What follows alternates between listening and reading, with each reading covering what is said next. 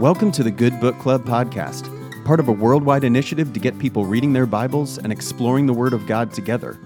This season, we're reading the Gospel of Mark. For a full list of daily readings and other ways to learn and connect, visit goodbookclub.org.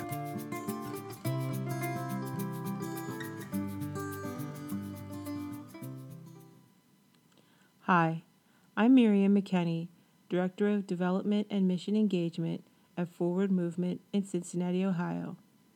Today's reading for the Good Book Club is from the Gospel of Mark, chapter 10, verses 32 through 52.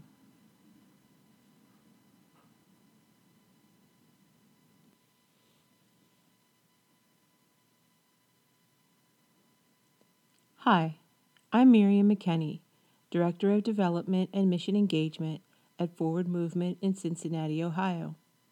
Today's reading for the Good Book Club is from the Gospel of Mark, chapter 10, verses 32 through 52. They were on the road, going up to Jerusalem, and Jesus was walking ahead of them. They were amazed, and those who followed were afraid. He took the 12 aside again and began to tell them what was to happen to him, saying, "See, we are going up to Jerusalem, and the Son of Man will be handed over to the chief priests and the scribes, and they will condemn him to death. Then they will hand him over to the Gentiles.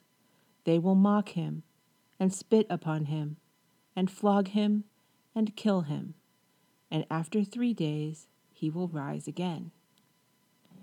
James and John, the sons of Zebedee, came forward to him and said to him, "Teacher, we want you to do for us whatever we ask of you." And he said to them, "What is it you want me to do for you?" And they said to him, "Grant us to sit, one at your right hand and one at your left, in your glory." But Jesus said to them, "You do not know what you are asking. Are you able to drink the cup that I drink, or be baptized with the baptism that I am baptized with?" They replied, "We are able." Then Jesus said to them, "The cup that I drink, you will drink, and with the baptism with which I am baptized, you will be baptized. But to sit at my right hand or at my left hand is not mine to grant, but it is for those for whom it has been prepared." When the 10 heard this, they began to be angry with James and John.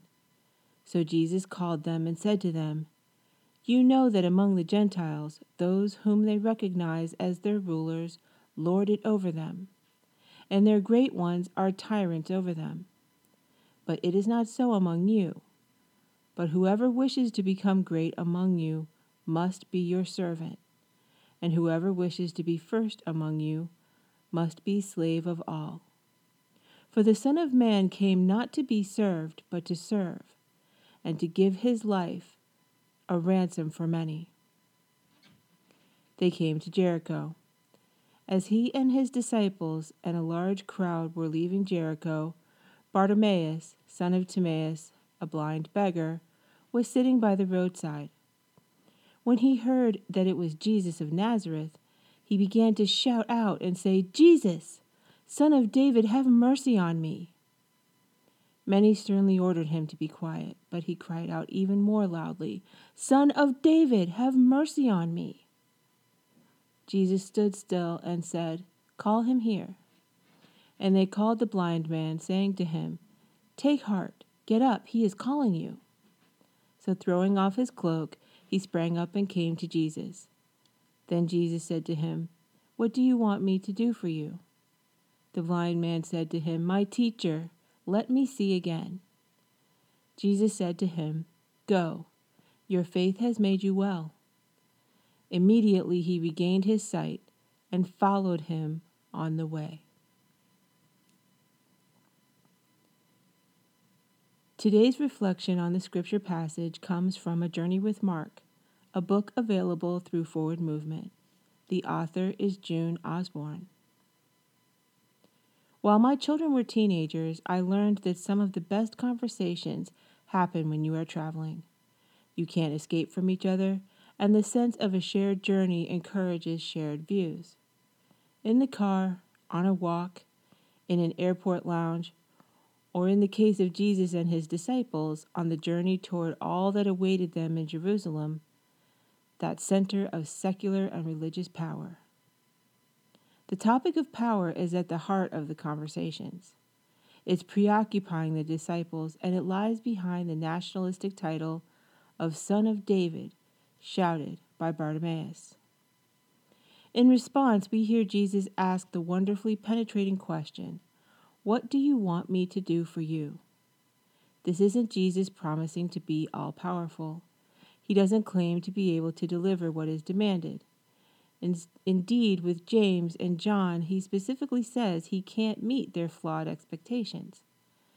Yet by asking this powerful question, he invites hungry disciples and a desperate Bartimaeus to look beyond their ambition or neediness to what they truly long for God to do for them.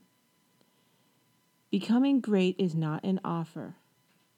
He tells them that the sign of a Christian is not success, but sacrifice and brokenness. I'm going back to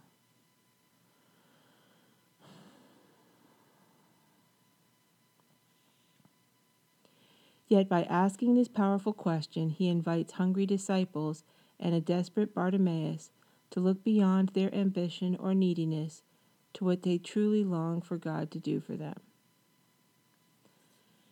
Okay, I got to go back to the beginning of this paragraph.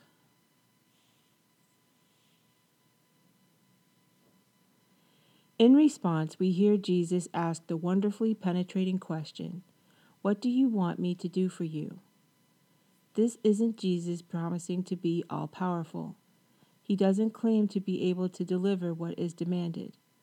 Indeed, with James and John, he specifically says he can't meet their flawed expectations. Yet by asking this powerful question, he invites hungry disciples and a desperate Bartimaeus to look beyond their ambition or neediness to what they truly long for God to do for them. Becoming great is not on offer. He tells them that the sign of a Christian is not success, but sacrifice and brokenness, a shocking or foolish thought to both their contemporaries and ours. Yet what results if we trust in the power of God is the healing of body, heart, and spirit, even on the most difficult of roads. Imagine walking with Jesus and having him ask you that same question. What do you want me to do for you? How would you answer? Let us pray. Lord God, you know how influenced we are by symbols of power, by wealth, celebrity, and public opinion. Give us such confidence in your loving way of service that we might know our own hearts better. I'm starting this prayer over. Let us pray. Lord God, you know how influenced we are by symbols of power, by wealth, celebrity, and public opinion. Give us such confidence in your loving way of service that we might know our own hearts better and seek from you the things that lead us into life and liberty. Amen. Thanks for listening. Find the full list of Good Book Club daily readings, as well as additional ways to learn and connect with other disciples at www.goodbookclub.org. This podcast is produced by Forward Movement in partnership with the Episcopal Church's Office of Communications. Learn more at forwardmovement.org and episcopalchurch.org.